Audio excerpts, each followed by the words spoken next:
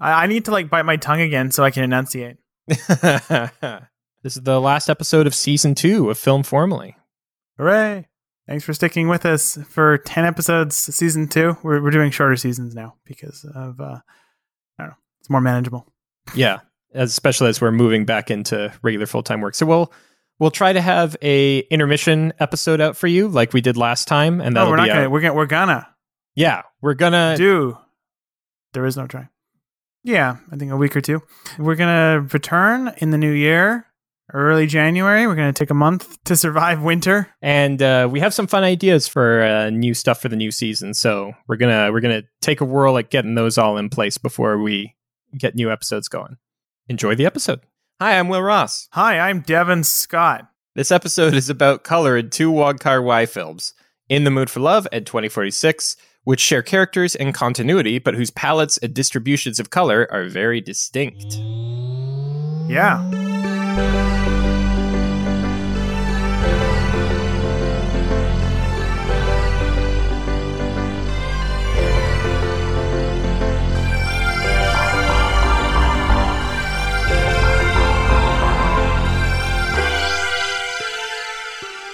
One of the number one things that we try to do on this podcast is show listeners that understanding and analyzing the formal components of a movie is a more widely accessible and rewarding enterprise than it might sometimes seem to be. That said, I think we have to admit that tackling this subject of color was kind of intimidating for us. I think it might have been for different reasons, though. Why was it for you, Devin? Because I don't understand color. But you're a colorist. I am. You do this professionally. But because Wong Kar-wai's use of color is not easily intellectualized. You know, you have someone like Vittorio Storaro's color, for example, pull a random example out of a hat, and he's all about that color theory. I mean, you can basically tie all of Vittorio Storaro's color theories back to the Goethe book, Theory of Colors. And there's a fairly specific Western tradition his and most other, Western artists' use of color falls into. Wong Kar-wai, on the other hand, it doesn't fall into either Eastern or Western influences cleanly. There's a mix, and even then, his, and especially when he collaborates with Chris Doyle, his use of color in lighting and production design is really tough to pin down and based more in emotion, mood, sense of place than anything else, anything that's strictly symbolic. It's poetic, right? In its application, where you can often read somewhat consistent meanings into it, but you run into contradictions or confusions. And that's part of what lends them a sense of depth, but it also makes it really tough to talk about in a really clean way. But I think it's important to talk about art and form that does that, because if we only talk about easily disassembled stuff that just works super cleanly, then we're like overlooking a huge swath of like the best art out there. I disagree. I think we should stick with what's safe and familiar. For me, it's less about Wong's films in particular and his style, and it's more that just like color theory and color psychology are just super broad and complex areas of study, period, like going beyond film. And so it was just a bit tough to decide what kind of scope of information on the subject of color we would try to capture in our discussion. So like when you try to understand color in a film or in any art form, it's really tempting to hunt for just a formula, for a universal formula. But the thing is that like color's weird with that. Yeah, there's no universal formula. Like they do have some physiological effect on us. Like we know that like red and orange tend to produce somewhat like elevated reactions from us, just like physically, more than like blue or green. And the other thing is that like people's favorite colors, like the colors they prefer or what they like to look at, it tends to be pretty consistent around the world. But what's super inconsistent is color associations. Mm-hmm. So like with colors or combinations of colors, like there's just not just culture to culture, but person to person, the stuff's really inconsistent. and context informs it so much. So I'm glad you brought up Storaro before I did, because to me his color theory it works for him, and therefore it's like great, and like I love the color in Storaro films. But the thing is that I'm not sure they're successful in their associative objectives. So for example, like, have you seen Dick Tracy, Devin? No. Okay, well, you should watch Dick Tracy, which is basically just like, it's a pure Storaro movie in a lot of ways, where you just got total carte blanche over everything as far as color goes. So, for example, he associated the color red with like the kid in the film. And the reason he did that is because red is the first color in the color spectrum that's known as ROYGBIV, or Roy-G-Biv. And he associated like green with knowledge, and he associated orange with maternity. And I'm sure that those symbolic meanings and associations with colors are out there and do have precedent. But I have to admit, I don't hold those associations at all. Like, I don't bring those associations into watching Dick Tracy personally. So in spite of Storaro actually being super consistent and like theoretically sound in the way he uses color, in my opinion, like, they actually end up registering as somewhat abstract. So the question becomes, I don't know, maybe you don't agree with that, but the question becomes, like, do Storaro's colors work in spite of that? We'll get to Wong Kar-wai, folks. I mostly like Storaro's colors because he arranges them so elegantly in the frame, where he's so good at using bright washes of color to draw your eye to a compositional element, or to create these graphic contrasts. You know, like, I'm thinking of like the yellow flares in Apocalypse Now, or the smoke grenades that they use, and the kind of shocking splashes of color in One from the Heart or The Conformist, where, you know, you'll have a cut to a new tone and it'll just introduce a new world and a new mood. I like that. But yeah, if you were to ask me, like, oh, even the films of his you're most familiar with, what does the color yellow mean in you know, the Colonel Kurtz bit? I don't know. I couldn't tell you. I could tell you that it makes me feel sickly. But I think that no matter what color appears in that scene, I would have felt sickly. It's Marlon Brando's on screen and he's sweaty. I mean, it was apparently after Apocalypse Now that he decided to get super into color theory. That makes sense, because One from the Heart is a lot more didactic in its use of color. So, like, I can tell you that he often uses yellow with the intent of it being associated with the sun and light and revelation or uncovering things. So I guess it makes sense with the Kurt scene, even though that was pre-color theory learning spree for Storaro. To me, the color associations, I mean, I know I just end up saying they don't work as far as the associations we bring into it, but they still have an associative effect, just because even if they don't successfully bring in like maternal or knowledge ideas for the audience, because he uses them consistently, attaches them to certain characters or certain moods or ideas consistently, they end up being coherent anyway, right? Like, because he just practices them. So like, I think that's a good example of, like, sometimes in art, it's almost more important just to have a theory than what your theory exactly is, right? Like, as long as you're applying it consistently. Yeah, this apply. I think this is a wider thing too. If you have an internal logic, no matter what that internal logic is, if it's consistent within your work, that is, I think, arguably more important than fitting into some wider tradition. Yeah, and another example, I think, of that, Vertigo by Hitchcock, arguably like one of the absolute most successful pieces of color design in cinema. And like, it doesn't use green for any of the associations that we normally have for it, at least in places I've seen green, where it's like, you know, you associate with green with nature or with, you know, envy, or you associate with stuff like nature or greediness or peacefulness.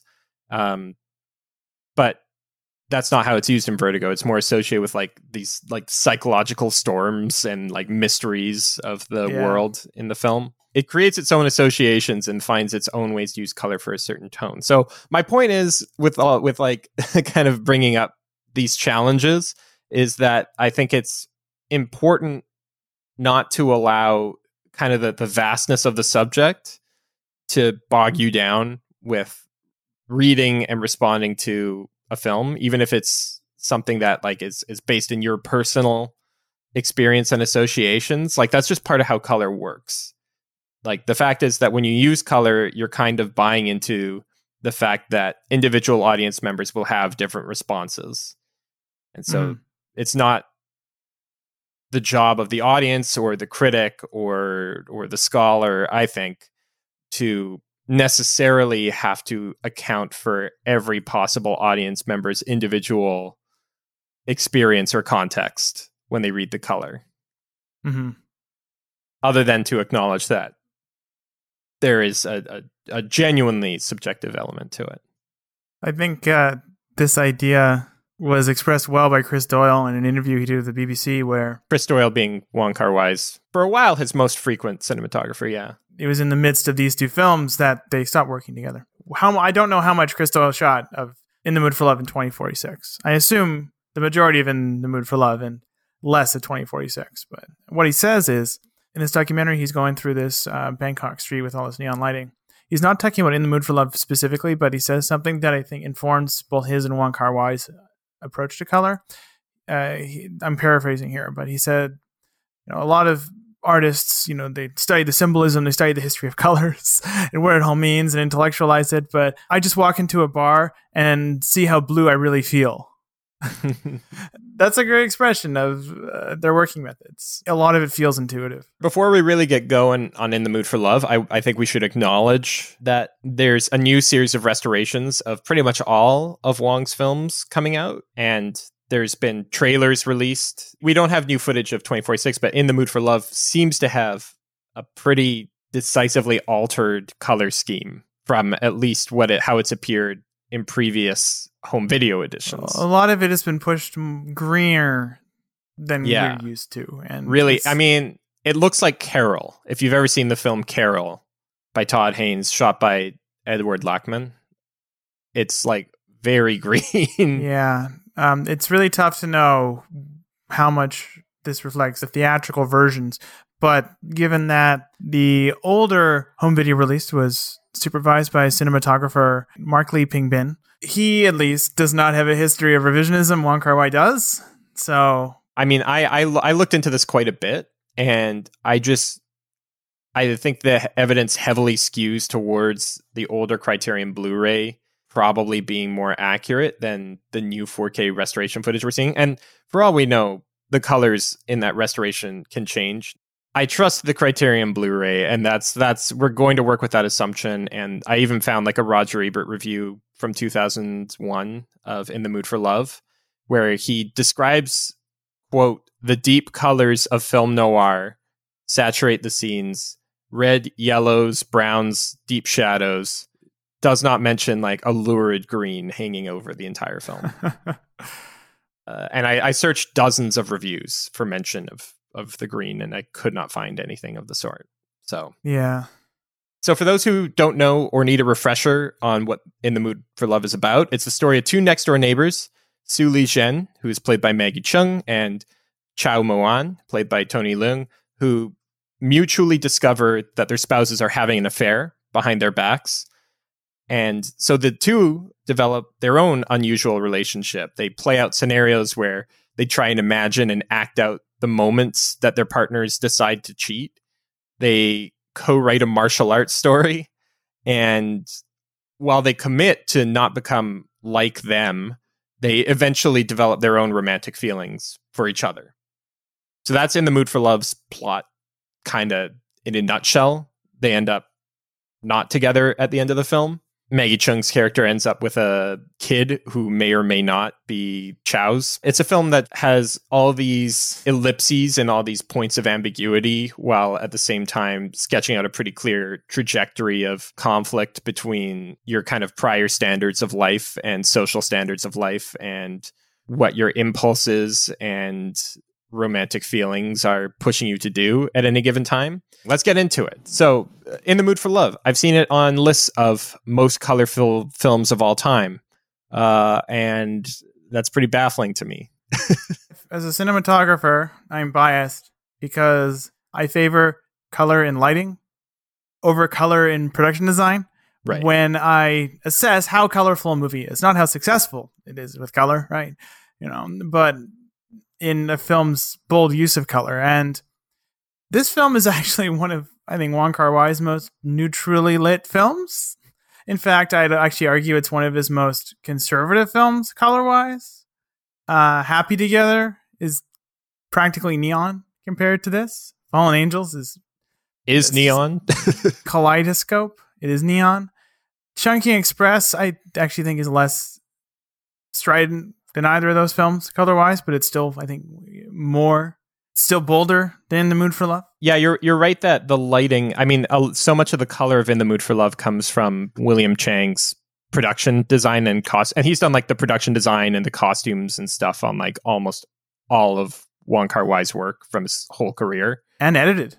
But even then, I mean, there's a lot of muted choices in the production design, and muted just means like more desaturated colors, less intense colors. And there's like lots of kind of muted yellows, lots of beige. They don't pop up in super strong overall patterns usually. And like you said, that goes for the light, but it also goes to a somewhat lesser extent for the production design.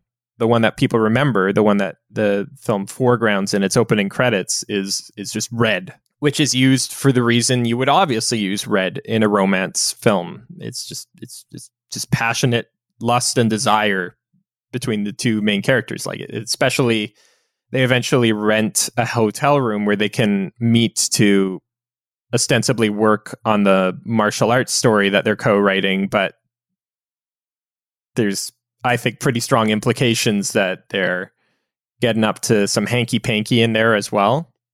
I don't think they are.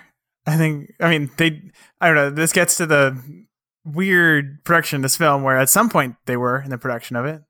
Yeah. But I think in this cut of the film, I interpret it as they don't. And there's a tension between what this place would imply and what they're actually doing. And that's a central tension. That's my reading.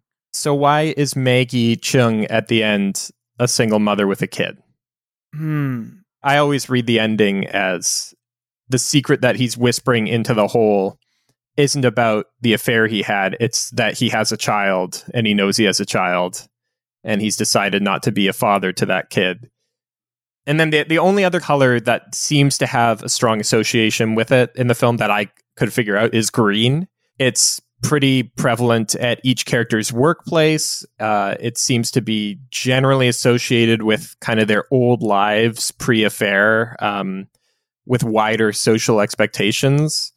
When Maggie Cheung wears these dresses that were popular at the time, called cheongsams, she often wears a green one when she's more resistant towards exploring or furthering her relationship with Chow. Her cheongsams are kind of the locus for a lot of the film's, I think, reputation as a colorful film.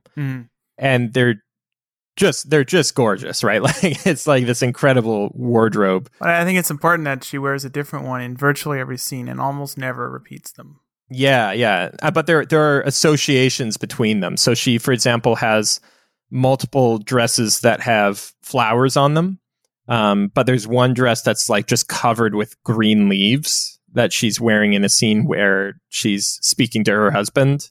And then there's another one that is just all these different flowers that are just like tons of different colors. And she's wearing that one, for example, in a scene where she's seated at a table with, I think, her husband, and Chow walks by. This is one of the slow motion like waltz scenes.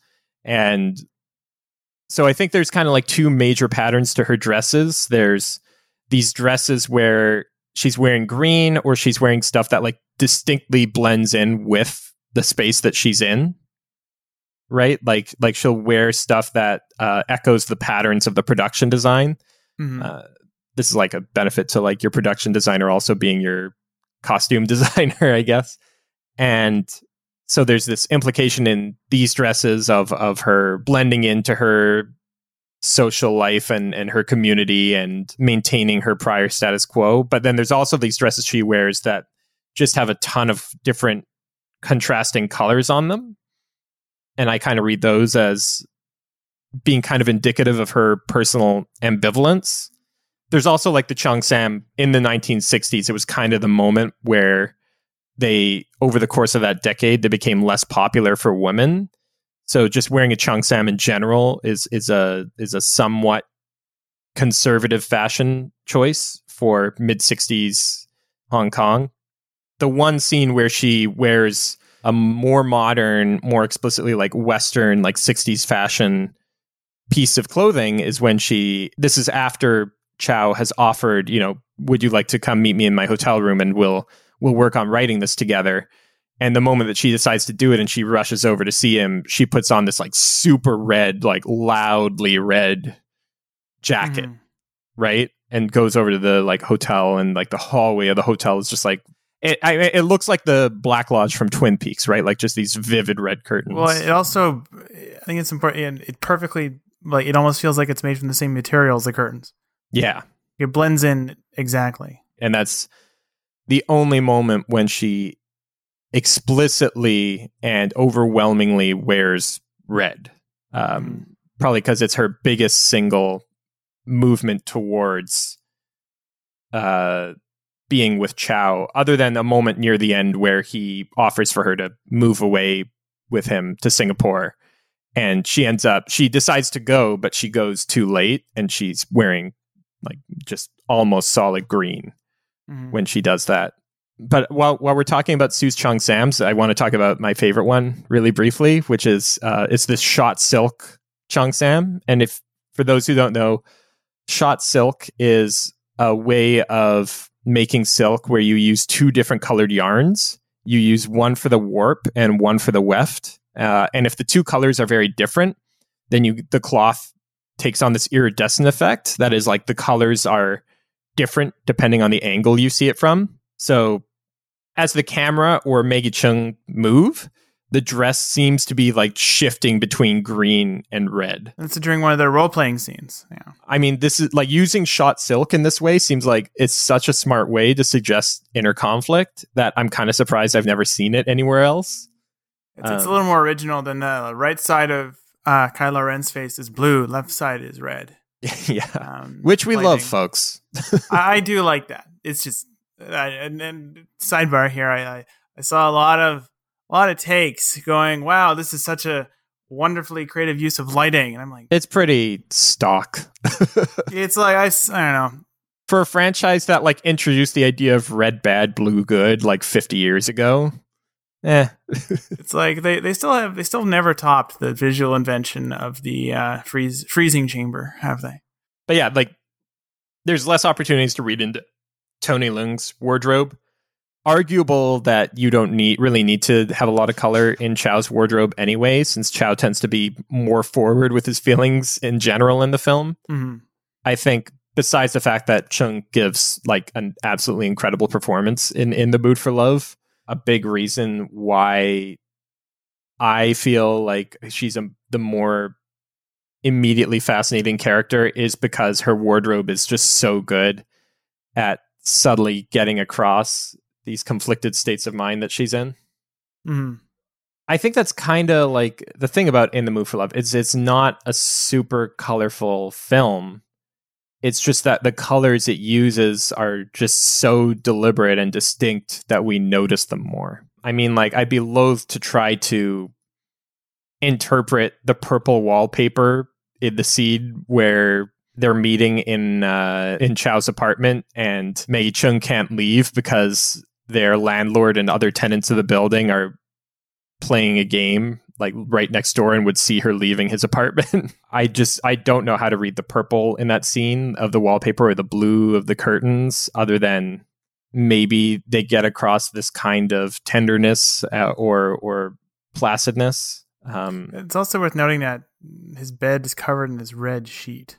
Yeah. But otherwise, his room is very muted. And then the hotel room, that's by far the most colorful place in the entire film in terms of the amount of color, the volume of it. So it's almost, I don't know, he has this, the bedroom is where this intensely almost chaste scene happens.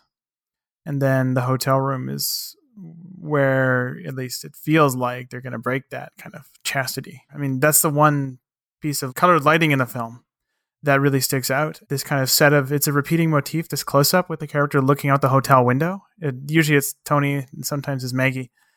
But that's the only strong piece of colored lighting in the film. And I just found that that's an interesting contrast to everything else, especially that bedroom. Yeah, it's part of why I think it's pretty defensible to read them as having consummated their relationship in the hotel room. The movie's just too repressed to tell us. It's just like the hotel room is so red, and there's such a point of nervousness in entering that room, right? And like moving behind the curtain, so to speak, that I think there's just really such strong sexual overtones that I mean, it's obviously there's no way to read the situation definitively, and that's part of its appeal. But my feeling whenever I watch it is that we're meant to feel that they probably consummated their relationship. I mean, there's a scene that's kind of even more explicit in this way, where it's the first time they have a meal together alone, and they're acknowledging to each other that they're aware that each of their spouses is having an affair with each other, and they're in a room with greenish lighting. Their table that they're sitting at is green. They're eating on green plates, but they're sitting on like these bright red chairs, and they're eating rare steaks, like really bloody rare steaks. It's when you cut into a rare steak that the blood comes out, right? That's what reveals the blood within, so that they're cutting into these desires, maybe not their own, but their partners. But there's also, I think, something about the idea of these steaks being served up on green plates on a green table, right? Of the idea that, you know, each of us is just a piece of meat with our own desires, and we try to dress it up. So what you're saying is that Wong Kar-wai really sees us all as dead cows. Yeah. All right. So 2046. Real quick refresher on 2046. It's the direct sequel to it's just the direct sequel to In the Mood for Love, right? And Chow's not doing so hot after In the Mood for Love. In the Mood for Love is a direct sequel to Days of Being Wild. Sure. Sequel to Days of Being Wild. Well, it's a sequel that does all it can to not announce itself as such for a while. Yeah. And it's just about him having these, like him having or trying to have these romantic or sexual relationships with women he meets. Yeah. And he's miserable through the whole thing. And he's a writer, and he's writing sci-fi stories that are just thinly veiled parallels for his own life. And that's the whole thing. And it's somehow longer than In the Mood for Love, despite, I think, having a half an hour longer. Yeah, like much less intricate plotting. And it's my favorite Wong Kar-wai film. This is Wong Kar-wai's, like it's Wong Kar-wai's To the Wonder, Song to Song, and Knight of Cups. Right. It's this almost plotless, poetic meditation on relationships that when simultaneously nothing happens and lots of incident happens, you know? The ways that we hurt each other by loving each other, basically. Yeah, and Iggy Pop shows up. We get our own pop star, though. We get Faye Wong. Yeah, we do. So yeah, lots of pop stars. But yeah, so 2046, not reserved color-wise. No. At all. It's a super different approach. It's a fun house. Also, it's in scope. Yeah, it is very deliberately aesthetically different from In the Mood for Love. I think, I mean, on the surface level, it matches the content because it's about someone just blitzing through a whole bunch of... It blitzes through years of someone's life where they encounter a whole bunch of different relationships with women. And each of these relationships is given a different color palette. And those are then contrasted with all the extremely bright, colorful, saturated fictional science fiction stories that the protagonist is coming up with. So whereas In the Mood for Love was an incredibly deliberate, controlled, every single some tiny gesture meant a lot, and that was reflected in the color direction. This is a more maximalist picture. Oh yeah, everything, there's a ton of ideas and incidents crammed in, even though none of it really follows a traditional cause and effect relationship. Yeah, like when In the Mood for Love came out, it was widely seen as being unusually reserved stylistically for Wong. And I mean, partly because like it has a fairly slow pace, like the cutting rhythm tends to be more methodical, and the plot moves very slowly and very subtly. And 2046 is kind of what if you took a lot of the new stuff that he put forward in the Mood for Love and you just like ratcheted everything up. You know what I mean? Like what if you set the saturation to 100 on In the Mood for Love? Yeah. It's also like, what if you like In the Mood for Love? It's like, what if one almost relationship, and then this movie, what if a million relationships? Yeah, and yeah, it's it's a lot. I actually watched this for the first time 2 days ago, and I still have not even nearly processed it to my satisfaction. 2046 is the only Wong Kar-wai film I've ever seen where the sense of space is extremely abstract and not specific and not as geographic. Where, with the exception of maybe the Singapore stuff, where I felt a little more grounded, most of the film takes place in close-up in very cramped rooms, and it's very difficult to suss out stuff like scene geography, and there's way less of a sense of like, oh, I'm feeling Argentina or Hong Kong. I refer to Happy Together and a good half of his films with Hong Kong. You know, when you watch Chungking Express and Fallen Angels, there's a sense that you're feeling like the rhythm of the city, right? Yeah. And in 2046, it feels like Wong is doing all he can to obfuscate that.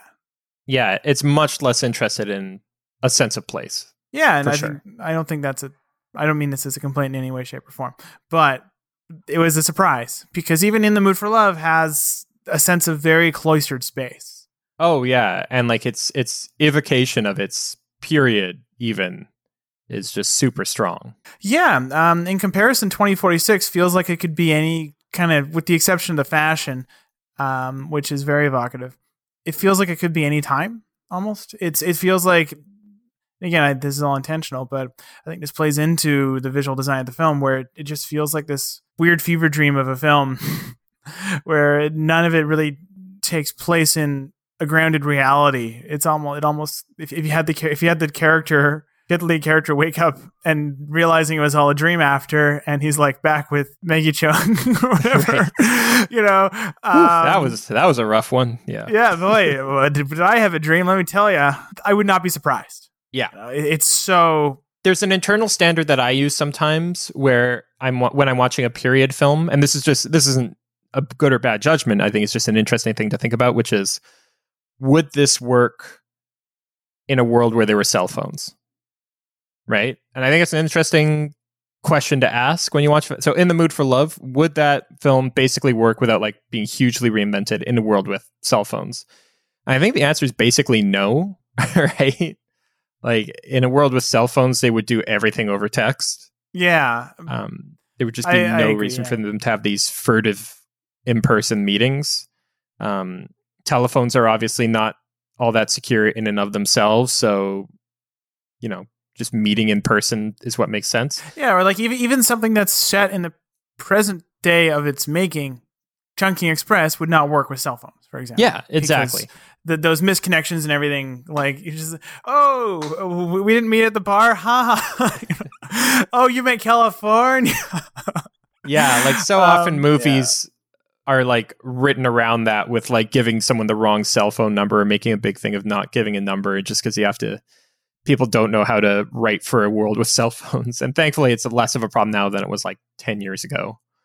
But 2046 could work. Like it would absolutely work with cell phones. It's just so vague about all of its incidences that it could work anytime. Yeah. And it's just such an interior focused movie. right? Yeah. Like it's very much a non-plotty movie. Oh yeah. Which is one of my favorite things about it. Because I like movies that are slow and boring. And in comparison, I think Colors and Chungking Express ended up becoming famous because a lot of critics at the time that ended up crediting Wong Kar-wai with kind of inventing this aesthetic of, you know, that teal and pink, right, off-color fluorescent neon aesthetic that dominates that movie. And, you know, the cold blues and just the off-color of every single available light source, and that ended up being very influential. Wong Kar-wai, though, has been pretty consistent in saying, no, that's just, you know, watch any other Hong Kong New Wave film. Yeah. You know, from the late 80s, early 90s, that's what the city looked like. And therefore we based our films in the city that we lived in, right? I mean, Wong Kar-wai popularized it. He incorporated into I think an aesthetic that was very iconoclastic and unique to him.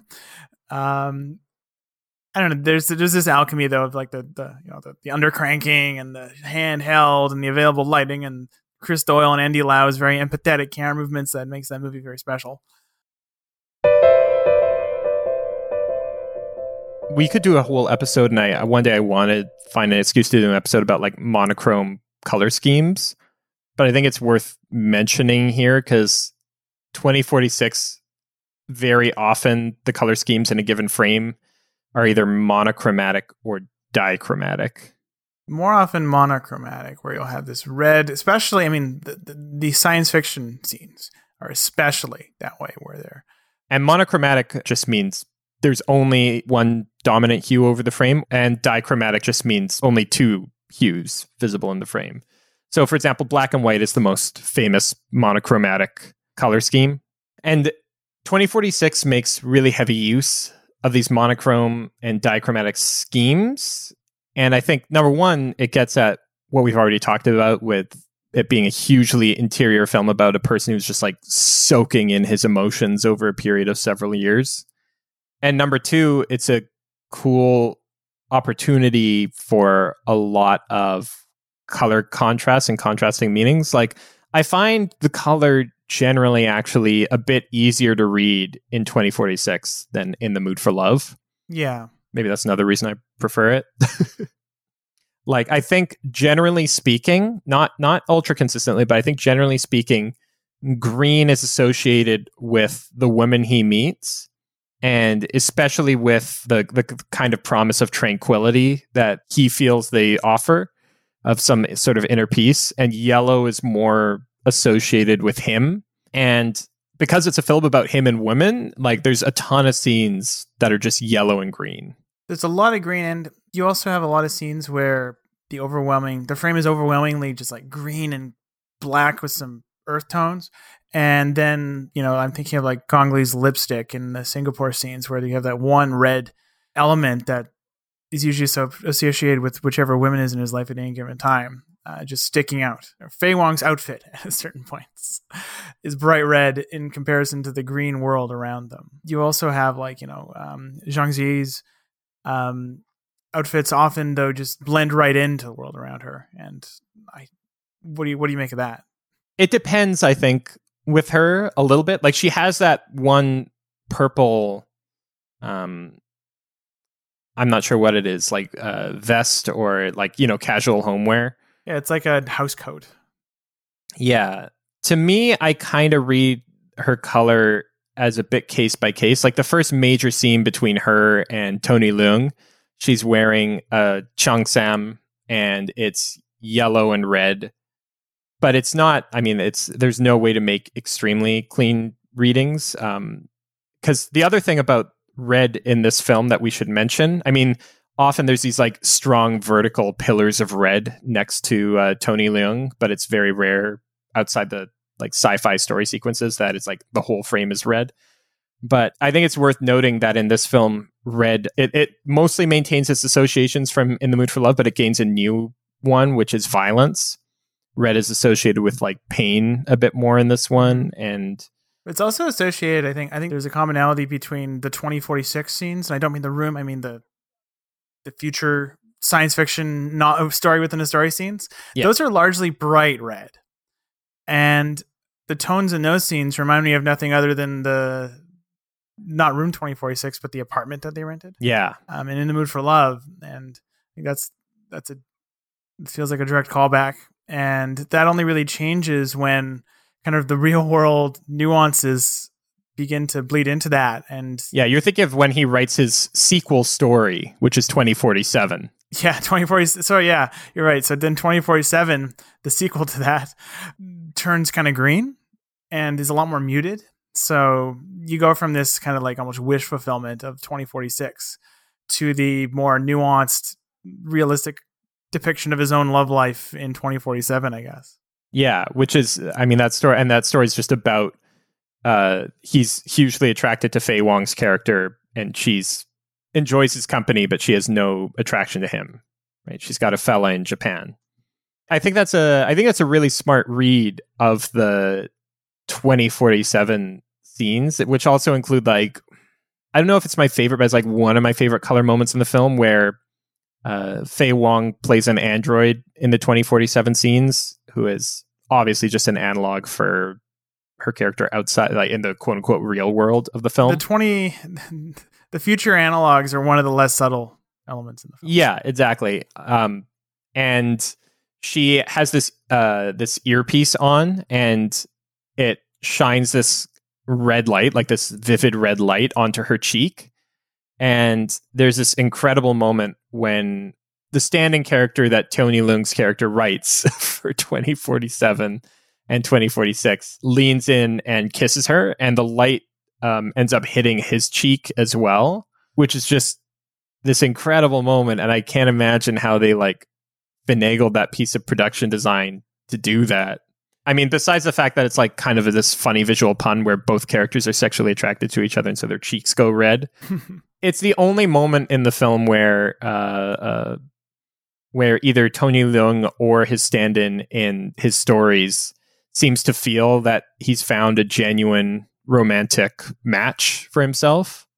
I'm not sure he feels as strongly towards Faye Wong's character in 2046 as he felt towards Maggie Cheung's character in the Mood for Love. But he seems to feel a very real willingness to become not just sexually but romantically involved with her. Do you think they cast Faye Wong because of Chungking Express and that open-ended relationship? Oh, I'm sure it was a factor. So it feels very significant that like the two major romances in this character's life are also the two major actresses from previous films. Right. This is the best Wong Kar-wai film. Oh man, Chungking Express. I mean, it's fun. You don't like I love Chungking Express. It's super fun, but I always feel like the first story isn't as good as the second one. This is true, but would you say that the last hour of Chungking Express is the best hour of any Wong Kar-wai film? I would say that the last hour... I'm moving the goalpost. Do you agree with me? It's as good as his best hour. But the thing is, 2046 has 2 hours of those. I think his best film is In the Mood for Love, but Chungking Express is my favorite one. Yeah. I mean, In the Mood for Love, what I love about 2046 so much, like In the Mood for Love is kind of like this perfect...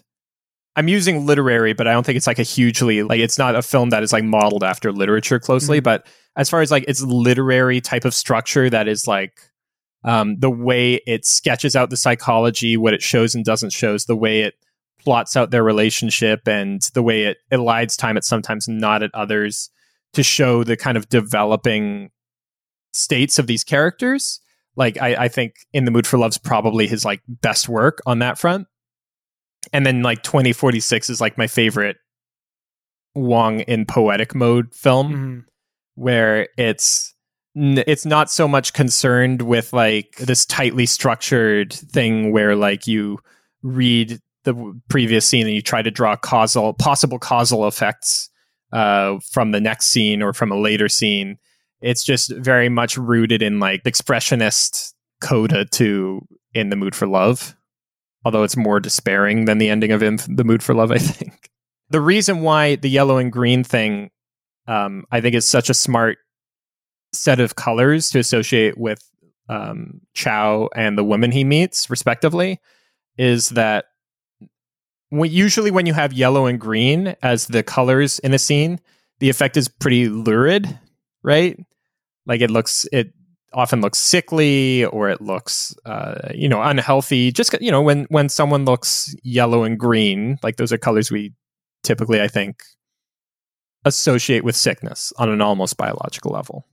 Is that fair to say? Yeah. And so the reason I think that works is that it creates this idea that Chow doesn't, like, he doesn't go together with these women, right? Like he should not be in relationships. These two things should not go together.